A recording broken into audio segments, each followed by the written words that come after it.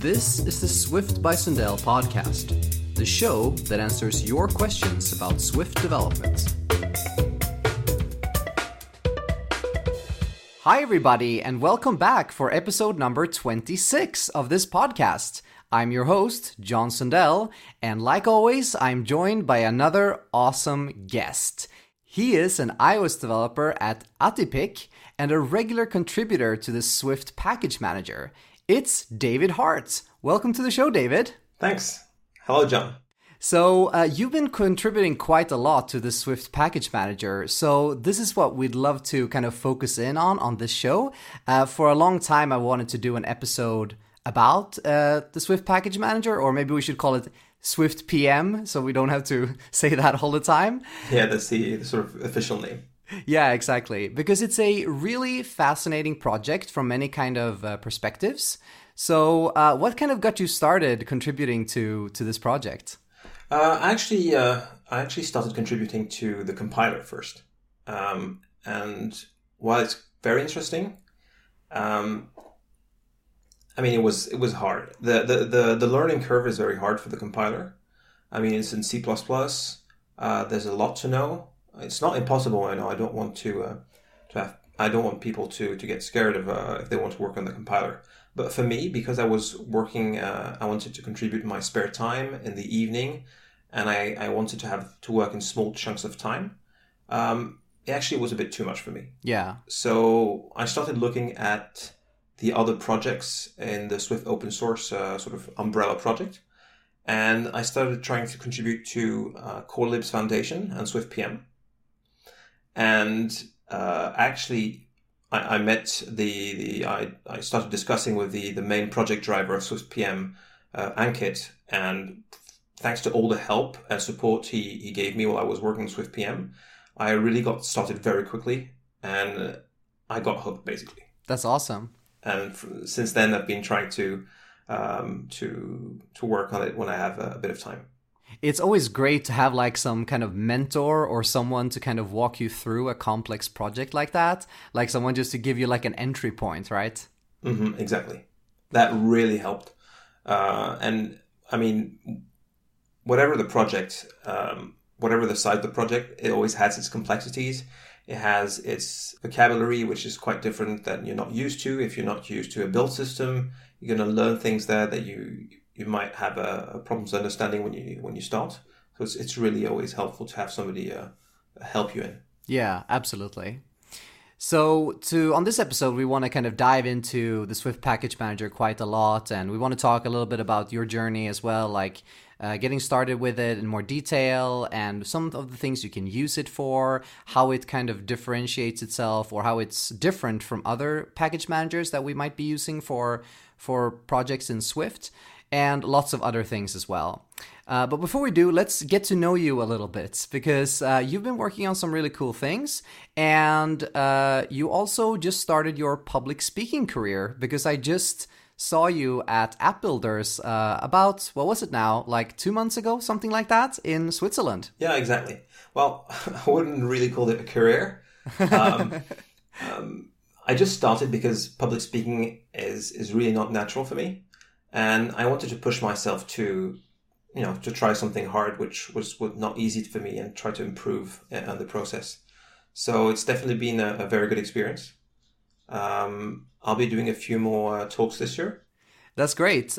So your talk that you did was about kind of protocols and how to deal with associated types, which is a problem that a lot of people face when starting to use protocols in a more kind of powerful way, when you add associated types and then you have to do some kind of type erasure in order to actually kind of use them in a collection or something like that.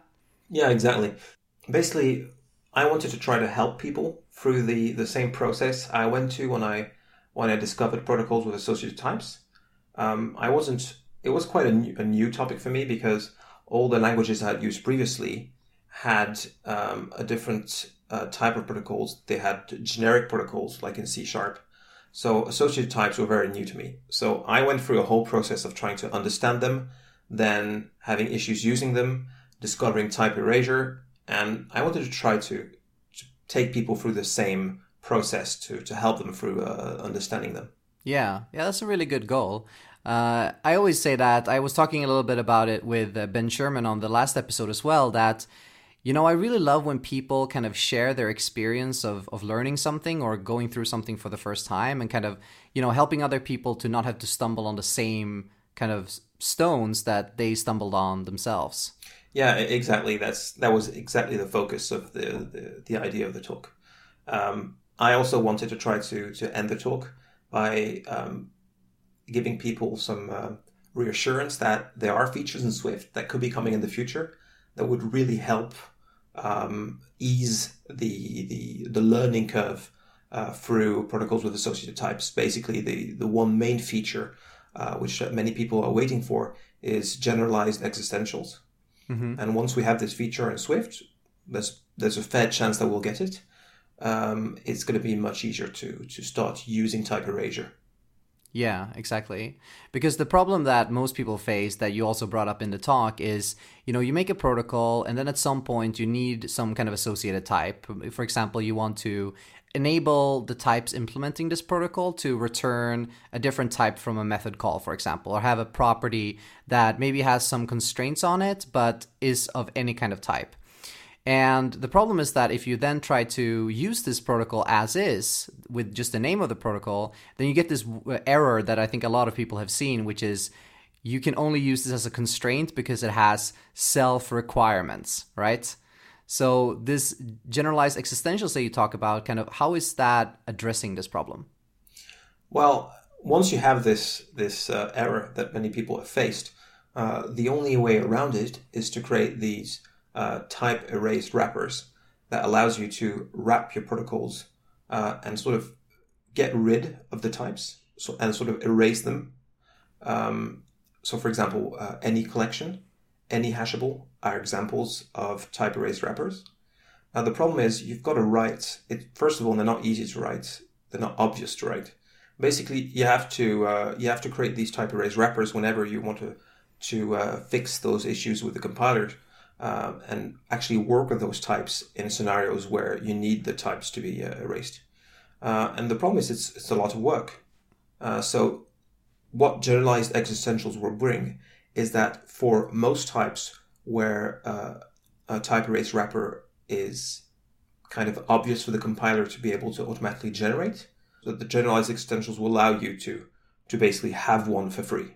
So one thing you could say, for example, is any collection could be defined as a generalized existential of collection where element is equal to whatever type. So you would kind of get a generic class or a generic struct instead of getting like the protocol itself. Right. Awesome. Yeah, that's really, really cool. And I love like how in recent years, or not maybe years in plural because Swift hasn't been around for that long, but in recent times, in the recent versions of Swift, there's been a lot of steps towards like minimizing that kind of boilerplate with things like, auto-synthesized implementations of hashable and equatable, and now with case iterable in Swift 4.2, where you can iterate over all your enum cases, so you don't have to write these kind of all functions or an all property and things like that. So I think this could also be a step in that direction, right? Yeah, of course. It's a step in the direction, and Swift has had many of these features lately, and it's just Swift is getting to the point where it's getting more mature, and it's getting all these features that just help developers in their lives. They're not groundbreaking features, but they're there to ease the development experience. Yeah, exactly. All right, so let's get started talking about the Swift Package Manager. So the first thing I guess we should talk about is kind of what the Swift Package Manager actually is and kind of why Apple started this project in the first place. The Swift Package Manager is basically a tool for managing and distributing your Swift code. It's integrated with the Swift compiler, or uses the Swift compiler, and it automates dependency management, downloading those dependencies, compiling them, and linking them together to generate your projects. Yeah, exactly. So one way of looking at it is kind of that it can resolve your dependencies for you, and then it kind of takes all those different parts, all those different binaries, and it puts them together with your code to form kind of the final binary. So it doesn't actually compile your Swift code. I mean, that's the job of the Swift compiler, but it kind of acts as the build system, or it makes sure to kind of take all those different steps and kind of execute them together. Exactly. Also, something that people don't know is that it's not only for Swift code. It can actually build C, Objective-C, C++, and even Objective-C++ targets. That's basically because it can call the Swift compiler, but it can also call the Clang compiler. So it's actually even more varied than people think it is. Oh, that's really cool. And I guess that can be really useful in situations when you depend on some kind of really low-level C library, like a system framework, or if you want to just like use your old Objective-C code in your Swift package. Yeah, exactly. Just to give you an example, Swift PM itself uses lbuild, which is the C++ low-level build system used by Swift PM and by the new Xcode build system that came out recently. And it has a package.swift manifest, and it can build with Swift PM. And that's an entirely C++ project. Wow, that's really, really cool. And one really cool thing also about the Swift Package Manager is that the Swift Package Manager is also built using the Swift Package Manager, right? Yeah. Which kind of makes it self-hosting in a way, doesn't it? Yeah, it's basically when you want to work on the Swift Package Manager and you clone the project, you've got to run a script called Bootstrap, which will actually start by compiling Swift PM with the latest version of Swift PM that's in your local toolchain. And then it will build the version it just built with itself again to make sure that it's actually bootstrapped it with the code that's currently in the folder. So yeah, it's self-hosting. That's really cool. So how does that work? Like if you're making a change that is a API level change to kind of how, let's say you're making a change to how the package manifests, like how the dependencies are set up. How do you kind of debug that if you need to build Swift PM in order to, test your change? You're testing using kind of the version that ships with Swift, like the default version, or how do you do something like that? Well, most of the time you're going to start by running this bootstrap script, which will build the first time with the one in your local toolchain. But after that, you're always building with the latest version you've just built. So it very well happens that you're going to make a change that's going to break Swift PM, and then you can't build again with your current version, and you've got to run bootstrapped again and so yeah, it's a complicated process sometimes. So you can really like paint yourself into a Swift PM corner. Exactly. Wow. Yeah, that sounds pretty crazy. But then you like clear the state by running the bootstrap script again. That's kind of a tongue twister, bootstrap script. Yeah, so you run that again, and then you're kind of back to normal, and you can start over again. Exactly. Cool. So one thing that a lot of people are talking about is, whether Swift itself will be self-hosted. And what that means is just like how Swift PM uses Swift PM to kind of build itself, and how you use Swift PM to work on Swift PM. It's very Inception, all of this. People are talking about whether Swift will adopt that model as well, and whether Swift will be self-hosted. So do you think there's a possible future where the Swift Package Manager could actually be used to build the Swift project itself, like the compiler? Well, there's two things to discuss here. I think when people really ask about if Swift is going to get self-hosted, there's also the question of, will the compiler ever be written in Swift itself? Right. That itself, I'm sure loads of people would love that, but I think it's very far in the future, if it ever happens. In terms of actually building Swift with Swift PM, I think we're going to get there at some point, fairly in this sort of medium-term future, because Swift PM has been designed to be able to build C++ projects, and the Swift compiler project is a complicated project, but we might get there. Yeah, what are some of the kind of blockers that are in the way? Like if we can already build C++ projects, that would mean we could actually build a compiler, right? And I guess the other parts are like the standard library and things like that. But what are some of the things that are kind of standing in between now and being able to do something like this? Well, SwiftPM is still missing a few key features that would give it a lot of flexibility and enough flexibility to be able to build a project of the magnitude of the Swift compiler. For example, there's no way right now to define build settings in the Swift compiler. If, for example, you want to build your Swift project or your C++ project and you want to pass some settings, some build settings to the compiler or to the linker, you've got to pass them in the command line. You can't define them in the package manifest. So that's one thing, for example, which would really be necessary before the Swift PM could build larger projects or more complicated projects. And I'm sure there are many more small features that would need to be in place before that happens. But I think one of the biggest problem is also the fact that to be able to self-host Swift like that with Swift PM, the whole build process which builds Swift right now, the whole process builds Swift and then Swift PM. Right. If you want to run Swift, if you want to build Swift with Swift PM, you've got to bootstrap Swift PM with a version of the Swift compiler before you can then build Swift itself, which can rebuild Swift PM. So it makes the whole build process more complicated. But I think it might be quite worth it. It becomes like a double bootstrapping problem. Exactly. Yeah, wow.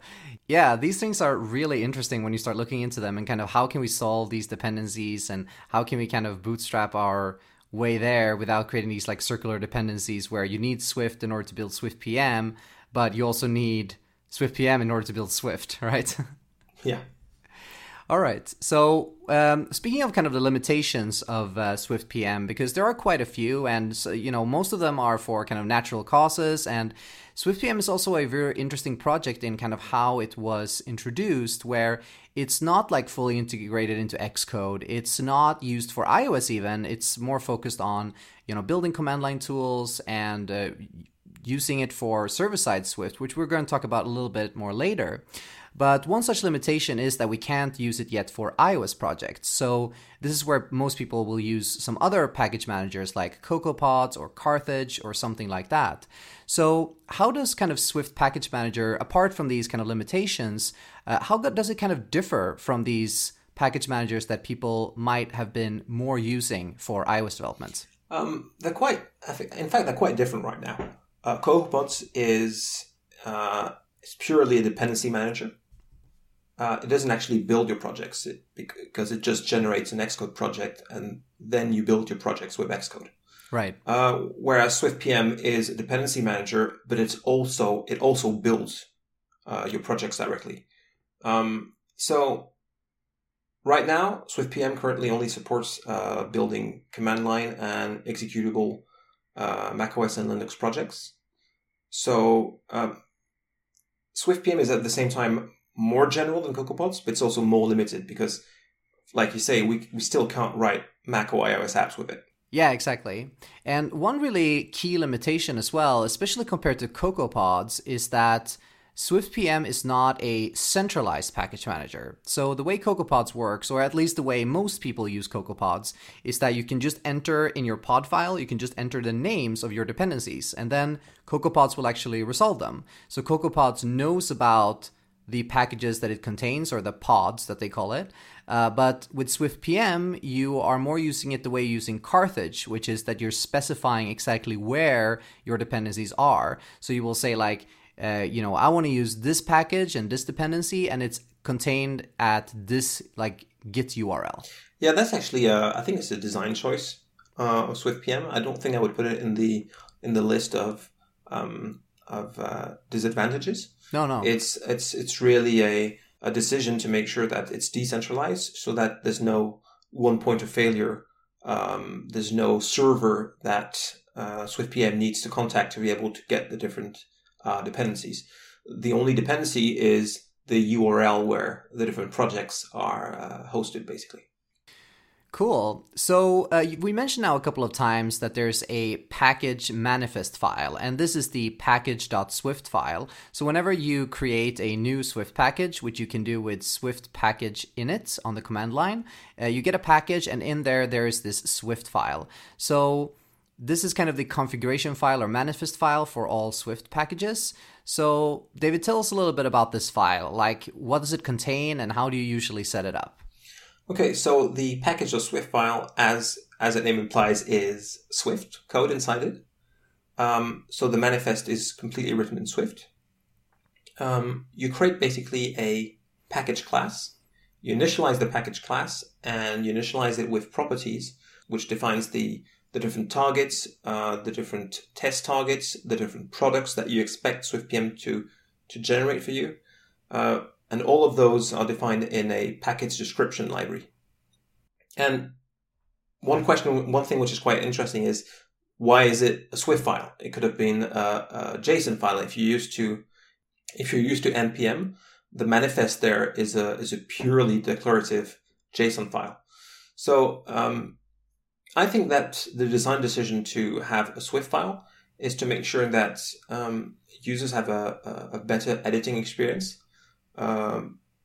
One day, if we end up editing our package description files in Xcode, we're going to get auto-completion because it's Swift and the compiler knows about the package description module, and it can give us auto-completion. It's also more flexible. So if you want to set a property only in a certain case, you can do that because you're just writing Swift. In the end, it's still 100% declarative format, because what SwiftPM reads at the end is just the state of your package class at the end of executing the package.swift file. So, I mean, even if you can write executable code, it's still better to write, of course, more declarative code. Yeah, exactly. And it's something, kind of cool, just that you are building a Swift project and you're even using Swift to kind of define the manifest. I think that is pretty cool. And this is also where some of the nice features of Swift kind of come into play, with like dot syntax for enums and things like that, where, you could have had it as a JSON file, sure, but it actually, I think, looks even better as Swift code, because with all these nice features that we have in Swift, the syntax becomes like really nice and clean, and it really just kind of looks as a configuration file, even though it is actually executable code. And also, the more features are going to be implemented inside that package description file in that manifest, the more it can use the type system to be able to check that what you've defined is a valid description. If it was just a simple JSON file, it would be much harder to statically check that everything is correct. Yeah, and like you mentioned, having executable code in your manifest file, just like CocoaPods allows as well, because that's all in Ruby, like it's an executable Ruby file.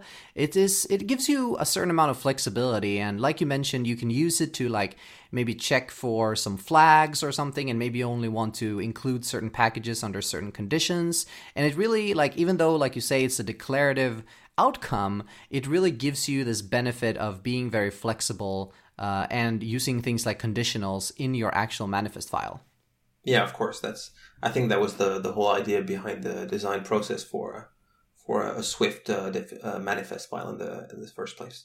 All right, so let's talk a little bit about the architecture of this project. So as you can imagine, this is a quite complex project. It's not enormous, but of course, being like a package manager and having to resolve dependencies and, download them and do all these kind of things. And of course, also, caching and making sure things are efficient. There's quite a lot of moving parts. So do you want to take us through like a, bird's eye overview of kind of the architecture of the Swift PM? Sure. First of all, people might not know this, but whereas the compiler is entirely C++, SwiftPM is entirely written in Swift. Hooray! So that's pretty nice to start with. And even if it has a lot of different modules and moving parts, I think there's about 19 modules in total, it's actually quite simple because the modules represent different parts of this architecture. And if you just look at the sort of big picture view, there are basically four parts to the Swift Package Manager. There are a set of modules that handle all the sort of low-level libraries, the utility libraries, the POSIX libraries, dealing with the file system, having a layer on top of source control. So those are purely utility libraries. I think there's a total of 6 of them. Mm-hmm. Then there's a part that's entirely responsible for the package description, the manifest, and for modeling that manifest, and then for loading it at runtime. Right. So that would be like parsing the outcome, like the state of your package description, like actually running that and, parsing the outcome of that executable code. Exactly. And then transforming it into a state which the rest of the Swift Package Manager code can understand and handle. Right. So, for example, one interesting aspect of it is that we have a package description format for the Swift 3 format, and we have one for the Swift 4 format, because there were many changes in the package description format between Swift 3 and Swift 4. So the package loading has to be able to load them separately, but in the end, they should still represent one single state inside the application, inside SwiftPM. SwiftPM can't continue to handle the differences between version 3 and version 4 through the whole project. So one interesting part of that is loading those different formats and making sure they're equivalent in the end inside the code. Yeah, that's a really cool aspect of this project, actually, I think. And it's also a big benefit of this very modular architecture, because if for a user of the Swift PM, it's really, really convenient if you have like a dependency that hasn't been updated for Swift 4 to actually be able to use that in the Swift 3.2 mode or something like that, like use that in a legacy mode. And usually when, like you mentioned also, like when introducing some of these kind of backwards compatible modes, you have to kind of spread that across the whole project. And of course, you don't want that. You don't want to have these if statements everywhere, like if we're in Swift 4 mode, do this, otherwise do this. And by having these kind of swappable modules that you can just use one or the other depending on what mode you're running in, it really, really creates very little kind of impact on the rest of the code base, but still you have this huge flexibility as the user of this tool. Yeah, what's even more tricky for the more tricky part for Swift PM is, of course, the language change between Swift 3 and Swift 4, but the actual manifest format changed. Yeah, exactly. So in the package description, the version 4 of the package description format, now the products of your manifest have to be explicitly defined as products. So if, for example, you want to vend a library or an executable, you have to specifically note them in the product section.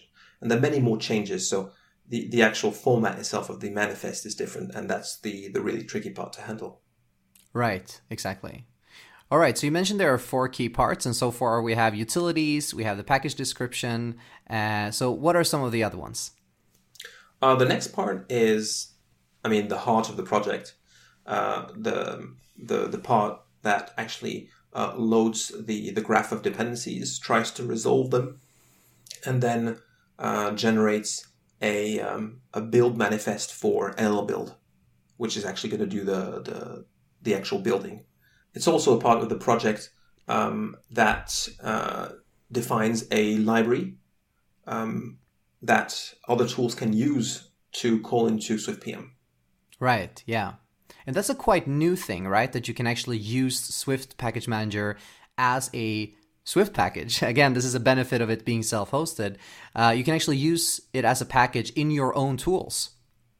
It's been there from quite a while back, I think, but it's been very sort of it's still going through the stages of getting more mature. So right now, I don't think there's a major tool out there which depends on the SwiftPM library. So it's still going to change a lot. It's still going to break, but I guess at some point we're gonna get to a SwiftPM library that's more stable, and then more tools can use it. Right. Yeah. Yeah. The fourth part of the Swift Package Manager architecture is just the command line tools themselves. So these are just executable targets that end up just calling the library part of the Swift Package Manager. Right, so those are the things you will interact with on the command line itself, like when you tell Swift to build your project or run the tests or, update the packages and things like that.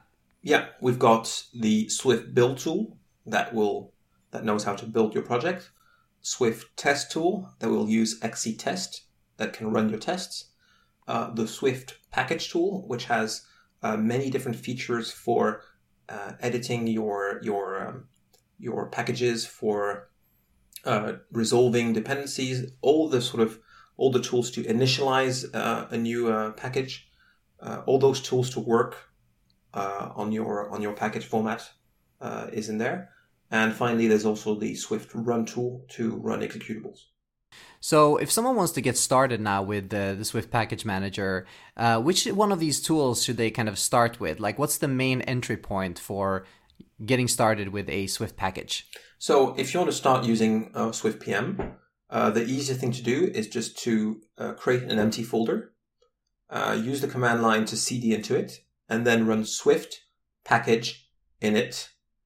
And then you can provide a type of package using -- type, and then library or executable. So if you want to create a library that other people want to use, you can use library there. Or if you want to define a nice tool, you can use executable. And like we mentioned earlier, there are a couple of different use cases for the Swift PM. You can use it to create like command line tools, like your own tools that you want to build. Maybe those are some things for utilities or for automating tasks that you do often. But you can also use it to create like libraries for others. And this is, very cool that you can take some of your frameworks that you might have written, for things like CocoaPods or other dependency managers. And by just adding this like package.swift file, you can also make it compatible with the Swift Package Manager as well. But there's also some other use cases, like, for example, server-side Swift development and also for Swift scripting. So the server-side story, I think, is one of the kind of primary use cases currently for Swift PM. At least this is what I get the feel of, that most people who use Swift PM use it for kind of server-side Swift. And I think this is really, really interesting because most kind of projects that come out of Apple, they usually tend to be like iOS first. These days at least, it tends to be, a major focus on iOS and making kind of iOS development easier. And then eventually you might get it for the Mac. And then eventually after that, you might get it for something like command line tools or something like that. But here we have a brand new project, very modern, and Apple is obviously putting a lot of kind of dedication behind it and a lot of time and energy, but it's currently primarily focused on kind of server-side Swift. And this is really interesting to me. What do you think about this? Yeah, I think that's very interesting. I think Apple are very serious about Swift on the server, and I think that's a very good thing. I mean, when they open source Swift, they supported Linux out of the box. Mm-hmm. So I think that means a lot. I think Apple themselves might be very interested about Swift on the server. So I guess it's both out of interest for using Swift themselves internally, and also try to support Swift on other platforms. Yeah, I agree. And one thing that I think also Swift PM addresses in a very nice way is that when you have a new language like Swift, there's always going to be kind of big gaps in the standard library, utilities and things like that the standard library just doesn't contain yet. And by having a package manager that makes it easy to integrate third-party code using packages, you can kind of fill those gaps a little bit, and you can use kind of frameworks for handling files or making it easier to interact with other tools and things like that without having to kind of write them yourselves or just waiting for the standard library to support them. Yeah, and I mean, if you're writing a tool, if you're writing a library, and as long as you're not using UI, as long as it does not depend on UIKit or AppKit, basically it can be a Swift package. Yeah. And that's great. It means that there are already quite a few Swift packages out there because people have converted their projects to be able to be built with Swift PM. And there's already a very wide amount of projects and libraries that already use it. And that's great. Yeah, absolutely. All right, next up, we want to talk a little bit about the future of the Swift Package Manager. But before we do, I want to take a very quick break and thank this episode's sponsor. And it's once again my good friends at Bitrise. So I know that many iOS developers don't really enjoy setting up continuous integration and see it as a little bit of a chore. And I totally agree with that. I would much rather build cool new features for my app than trying to be like a build and infrastructure engineer. Not that there's anything wrong with that, but I just really want to focus on my app and building the UI and building all the cool new things. And that's exactly why I use Bitrise. It's super easy to set up. You don't need to fiddle with any configuration files or build settings or any other kind of annoying things that you just have to keep trying until they succeed. You can just sign up, you log in, they pull your project from GitHub, and then you use this super nice web editor to configure exactly how you want to build, test, and distribute your project. It's all visual. You just construct a workflow of all of the tasks that you want to perform, and that way it just works, and it really stays that way once you're up and running too. Builds, they run fast, tests run smoothly, and your testers can get access to a new build on every single commit that you make.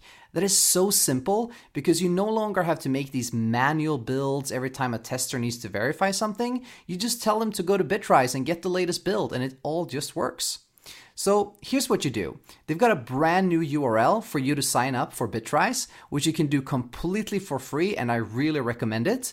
All you have to do is go to bitrise.io/Swift by Sundell. That's a pretty cool URL, right? bitrise.io/Swift by Sundell. To sign up for free and get started with super simple continuous integration that just works. And you can see just how big positive change it can make on you and your team's workflow. Once again, that's bitrise.io/Swift by Sundell, and make sure to use that URL because it'll tell Bitrise that you came from this show, which really helps support my work. So thank you so much to Bitrise for their continued support of Swift by Sundell and for helping me to continue making this show possible. Cool. So now let's talk a little bit about what we see coming up in the Swift Package Manager's future, because I think this is a project that a lot of developers have kind of high hopes for. And, every WWDC we've been thinking about, will it be integrated into Xcode? Will we be able to use it for iOS development?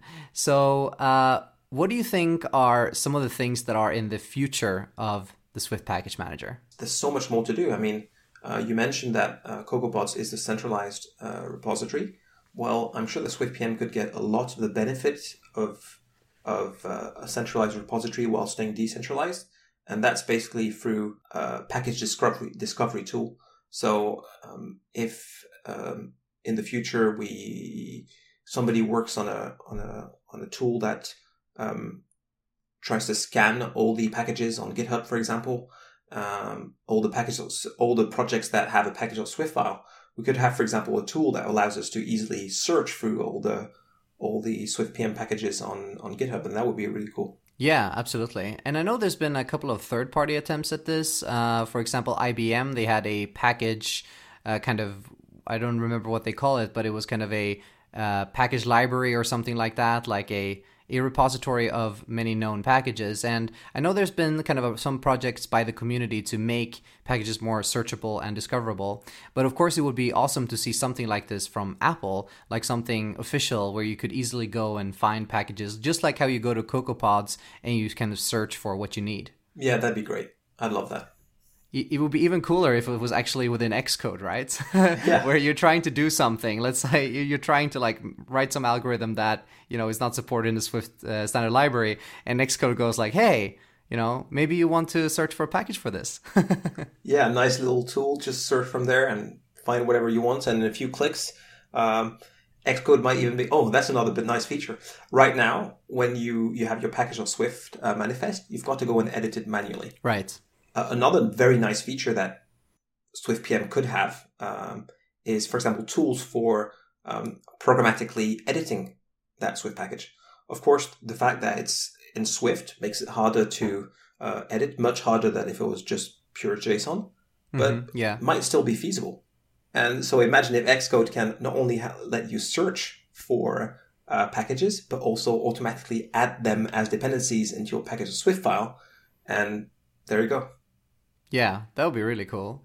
Because the kind of integration between the Swift Package Manager and Xcode, it currently kind of only goes one way. And that is that when you work with your Swift package, you can ask the Swift Package Manager to generate a Xcode project for you. And it's really interesting as well that the git ignore file that you get kind of out of the box for a Swift package has the Xcode project actually git ignored. So the idea, like kind of the ideal workflow when working with a Swift package is to kind of just treat the Xcode project as something that you ad hoc generates. But there's currently no kind of two-way street there. It's only like Swift PM generating an Xcode project and kind of it stops there, right? Yeah, that's a current process. For people that are looking to do that, you just need to call the Swift package generate Xcode proj command. And that's basically the command that will read your package.swift manifest and generate a Xcode project with the same targets, the same test targets, and allow you to work directly from Xcode. So yeah, that's currently the only solution. It's better than nothing. I'm quite happy to have it, and sure, it'd be great to have direct editing through from Xcode. I'd love that. Yeah. Unfortunately, Xcode is not part of the Swift open source project, so it's part of the sort of secretive side of Apple. Yeah. So we'll probably only hear about any sort of Swift PM integration when they finally announce it at some WWDC. Yeah.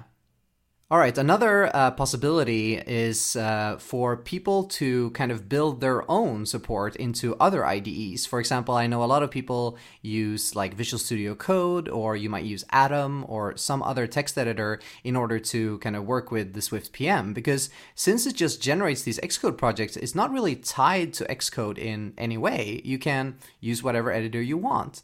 And you mentioned earlier that there's this libswiftpm project, which enables you to kind of integrate the Swift Package Manager into your own tools. So is there a possibility of using that library to actually provide better IDE support for other IDEs as well? Yeah, of course, that would be a great use of that library. I mean, the library's Swift PM has probably been written with in mind so that people can actually use that library that way. And anything you can do with Swift PM, you can do with the library.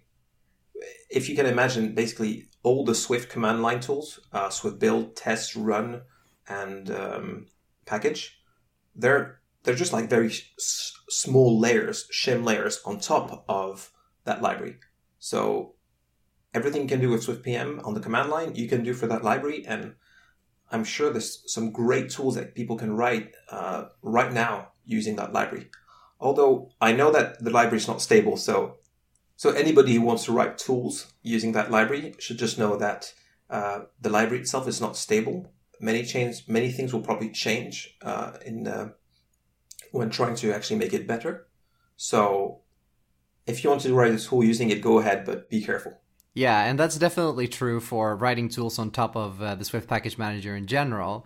Some might know that I wrote a tool called Marathon, which is a scripting tool that enables you to kind of very easily run and edit, just single script files written in Swift. Very good tool. Yeah, thanks. And kind of have all your dependencies managed for you so you don't have to, set up a package just to run a single script file. But one of the big challenges I've had with that tool is just these kind of changes that are happening under the hood. So I think if I were to adopt libswiftpm instead, sure, there would be changes down the line, but I think I would be working against a more stable API than kind of just using the folder structure and using the command line tools directly. So that has been on my to-do list for a while, and hopefully I can get to it like during the summer or something like that. Oh yeah, totally. And I mean, the more people try to use the library, the more feedback the Swift PM team is going to get about where it works and where it doesn't work and how to make it better. So of course, it would be great if you could adapt Marathon to use it. Yeah, I think that would be really cool. And I think it would be a very good fit as well for what the library is kind of built for, right? To actually build these kind of tooling on top of Swift PM, which Marathon literally is. Yeah, exactly. Cool. So one thing that I also want to talk to you about is kind of how you got started a little bit more in detail with contributing to the package manager. So you mentioned earlier that you started contributing to the compiler, and then you got some help from Ankit to kind of, get a little bit of a tour of the project and get started with your first couple of tasks. So if there are some people out there right now who are listening to this show and, maybe are really interested, maybe they had a similar kind of experience to you, that maybe contributing to the compiler felt a little bit intimidating or like a big thing. And especially since SwiftPM is written in Swift, what are some of the ways that people could start contributing to this really exciting tool? So first of all, if you want to learn more about SwiftPM itself, there's a documentation folder inside the repo of the project. And inside there are many documents that describes the different package description formats, how to use SwiftPM, how to develop with SwiftPM. So those are documents you should definitely go and check out. Yeah, we'll put a link in the show notes. Yep, definitely. Then the next part is what you want to work on. So one thing is you can go on bugs.swift.org, and it's basically a Jira instance for all the different Swift projects. And if you go there, you can set a label to only show you the package manager issues. And you can add another label called starter bug that will only show you the issues which have been flagged by the development team as sort of bite-sized issues that you can start working with. So that's definitely something to check out. Go there, see if there's something that you feel comfortable with. If there's something you want to fix, go ahead and give that a try. If even that you're not too sure about, there's also, you can just have a look at the documentation and see that there are things that you want to improve in the documentation. That's also another great place to start. Yeah, that's awesome. I think that's a very, very kind of overlooked way of contributing to open source in general, is to kind of fix documentation. So, sometimes developers like to complain about lacking documentation.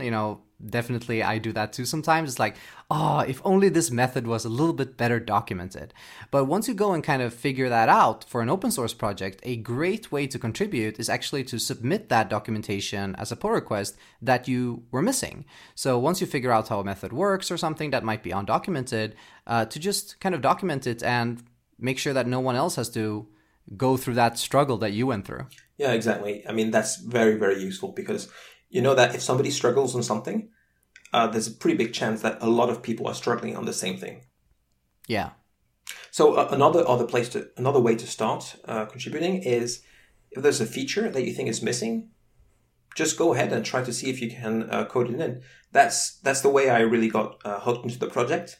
I was annoyed that the only way to run an executable target in your package description was to actually go inside the .build folder to go and execute it, and basically had to know implementation detail of SwiftPM to know where your executable was built to go and be able to execute it. So that's why when I started contributing, I basically worked through writing a Swift evolution proposal for SwiftPM and then building the Swift run command. So that's something else you can do if it's something that you think is missing and you want to work with. That's something you can do. Yeah, that's really cool. And it's great also that SwiftPM kind of uses the same process as Swift itself. So you have the forum, you've got the proposals system, you got Swift Evolution, and then you go ahead and implement it. So if people have been looking at kind of Swift Evolution and been following it, the same kind of principles apply to SwiftPM as well. Yeah, exactly. So that's a place to have a look. Also, if another way to contribute is, if you don't want to write documentation and you don't want to write code, just go on the forums, chat with people about SwiftPM, read the different proposals, give comments on the features which are planned, and give your feedback that way. That's another really good way to contribute. Absolutely. All right. What do you say? Should we wrap this episode up by answering some questions from the audience? Sounds good. All right, so we've got a great question here from Helge Hess. I hope that's the way you pronounce this German character that is in your name there, Helge. But Helge asks, what if there was a system where we could have signed packages, like code-signed packages, and there would be some kind of app store for downloading packages? So I think this is a really interesting idea because we've seen some kind of problems sometimes where you've got these kind of closed source SDKs and you're You want to embed them in your app, but you don't really trust them. And friend of the show, Felix Krause, he had a pretty great blog post about, things to think about when you want to decide whether you're going to trust a third-party SDK. So I think something like this could maybe help if there was like a trusted way to get third-party packages from Apple with Review. What do you think about this, David? I think it's definitely an interesting idea. I understand the intent behind the feature. Unfortunately, signing and a review process would mean that there's a central authority, in this case Apple, that validates, I guess, each package and each update to every package. I'm not sure it's what people want. It's also not the way that SwiftPM was designed, because it's been designed as a completely decentralized package manager. The fact that the only thing that you need to give to SwiftPM for your package is just the URL of the Git or whatever repository. And correct me if I'm wrong, but I think SwiftPM already has some interesting features when it comes to kind of verifying the Git signature and things like that. And I know there's a lot of things kind of in the pipeline as well to kind of improve the security aspects of SwiftPM as well. Yeah, definitely. So the aspect that Felix Krause talked about of trusting your SDKs, there are actually two interesting aspects to that. The first aspect is the SDK itself. And I mean, if it's closed source, you don't really know what's in there. So that's one aspect. The other aspect is those dependencies have their own package.swift file. And that package.swift file is basically executable code. And it's executable code that's running on your own machine. So you see where I'm heading. There's also a trust issue. And it might not even be the package.swift file of your dependency. If you're connected, if you're downloading the dependency on an untrusted network, somebody could be man-in-the-middling and giving you a different package.swift file, which has some nasty code inside there. Yeah. But thankfully, SwiftPM already tries to do a lot to prevent any bad things happening there. SwiftPM actually runs these package.swift files inside the macOS sandboxing. Right. So there's a little bit of security there already. Yeah, so if someone writes like shells out to like the command line to like delete all your folders, that's not going to work. No, that's not going to work. Yeah, it's a really interesting aspect. And I totally agree with you that the beauty of SwiftPM is that you can use kind of any package from anywhere as long as it kind of conforms to the manifest and conforms to kind of the protocol.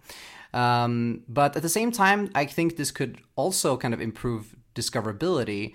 The problem with Apple kind of, being the authority is that they will also kind of have an opinion about kind of what types of packages would be built. And, just like with the App Store, there will be probably rules and things like that. And the kind of free market that we have today, where you can just host it anywhere, you can build any kind of package, you can just put it on GitHub or put it on any Git server, and it kind of just works. I think that it's really, really beautiful. And what I think instead we should probably see is some kind of successor to this IBM project we talked about earlier, this repository of Swift packages, where you could actually discover things in some kind of official manner, but not necessarily have them hosted there. Yeah, that sounds very good. To come back to the review process, if we have a look at it through iOS and macOS developers' eyes, it might make sense because we're used to a world where Apple validates our apps and goes through the review process. But there are many people using Swift on the server right now, using Vapor, and people working on the server are really in a different mindset. They've always used open source software. They prefer decentralized tools. They prefer tools where they have total control. And I think that a central authority validating packages would actually drive a lot of people away, unfortunately.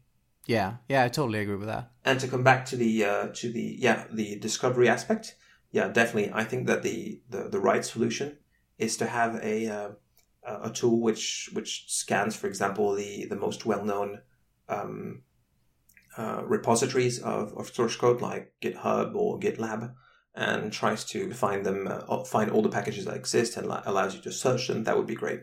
Yeah, then we would get like a best of both worlds kind of way. Mm-hmm.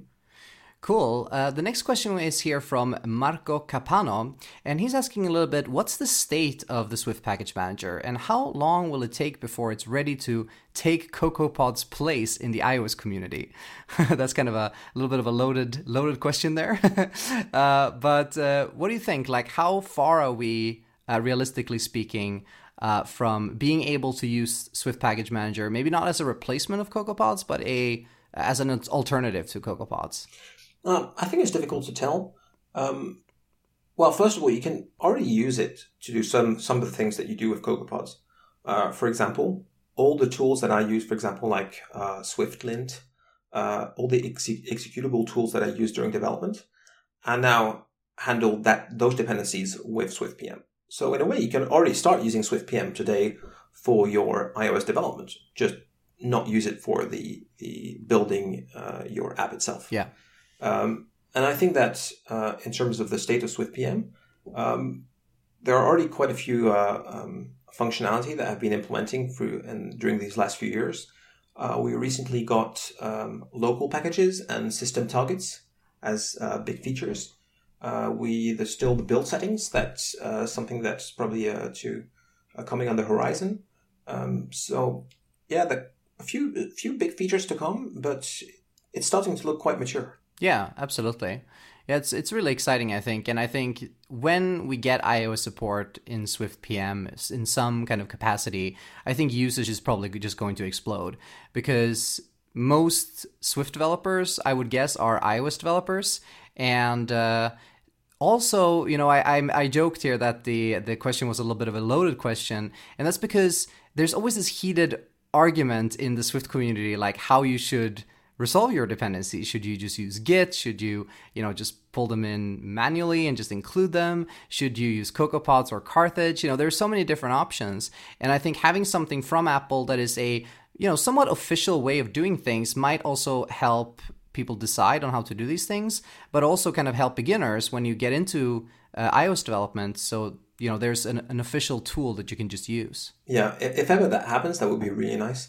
CocoaPods is a great tool. But yeah, unfortunately, it has. Every time Xcode changes, it keeps breaking CocoaPod, and CocoaPod keeps trying to catch up. So it's a really difficult task trying to write a tool that generates an Xcode project and tries to handle dependencies for iOS and macOS projects, because you're constantly trying to fix issues because unfortunately it's not made by Apple. It's definitely true that if SwiftPM was supported in Xcode and for developing and for handling iOS and macOS app dependencies, coming from Apple, I guess that we could get a more stable ecosystem. All right, so final question comes from Klaus, and Klaus asks, how can we keep up with new changes and new features in the Swift Package Manager? Because the changelog has not really been frequently updated. So are there some better places where you can look if you just want to find out, like, what are some of the new features that are coming? Yeah, sure. Well, the changelog, I don't think it's been updated frequently, really. And the best way to find out about the changes is to follow the different Swift evolution proposals. Yeah. So as for the compiler, anytime there's a major functional change to SwiftPM, so if, for example, when I introduced SwiftRun, it had to go through a proposal that was put up in front of everybody to get some feedback before it's either accepted or refused. It was also the case for the local packages feature, for the system targets feature. Whenever we get build settings, it's going to go through the same process. So I think that's really the best way to keep up with the new features of SwiftPM. And also, if you have an issue with SwiftPM, the best way is to file a bug on bugs.swift.org and follow that issue there to know when it's fixed. Yeah, absolutely.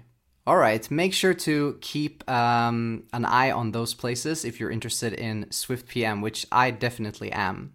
So we're now reaching the end of this episode. So thank you so much, David, for taking the time to talk to me here about SwiftPM. It's been really, really great. And I think a lot of people have learned a thing or two about SwiftPM, or maybe we've encouraged them a little bit to check it out or to maybe even contribute to the project. So thanks so much for being on the show. Well, thanks for having me. It's been great. Yeah, it was a lot of fun. So if people want to find you online, where should they go? So on GitHub, I'm Heartbit, Hartbit, and on Twitter, I'm dheartbit. And if you feel like you want to contribute to the Swift Package Manager, you're interested in that project, and you're having issues, don't hesitate. Send me a DM on Twitter, and I'll see if I can help. Awesome. You can also find me on Twitter. I'm at John Sundell. And you can find everything about this show and all the weekly Swift blog posts at swiftbysundell.com. You can also find the show notes for this episode at swiftbysundell.com/podcast/26. Once again, thanks a lot to Bitrise for sponsoring this episode. And thank you so much, everybody, for listening. And I'll talk to you on the next episode.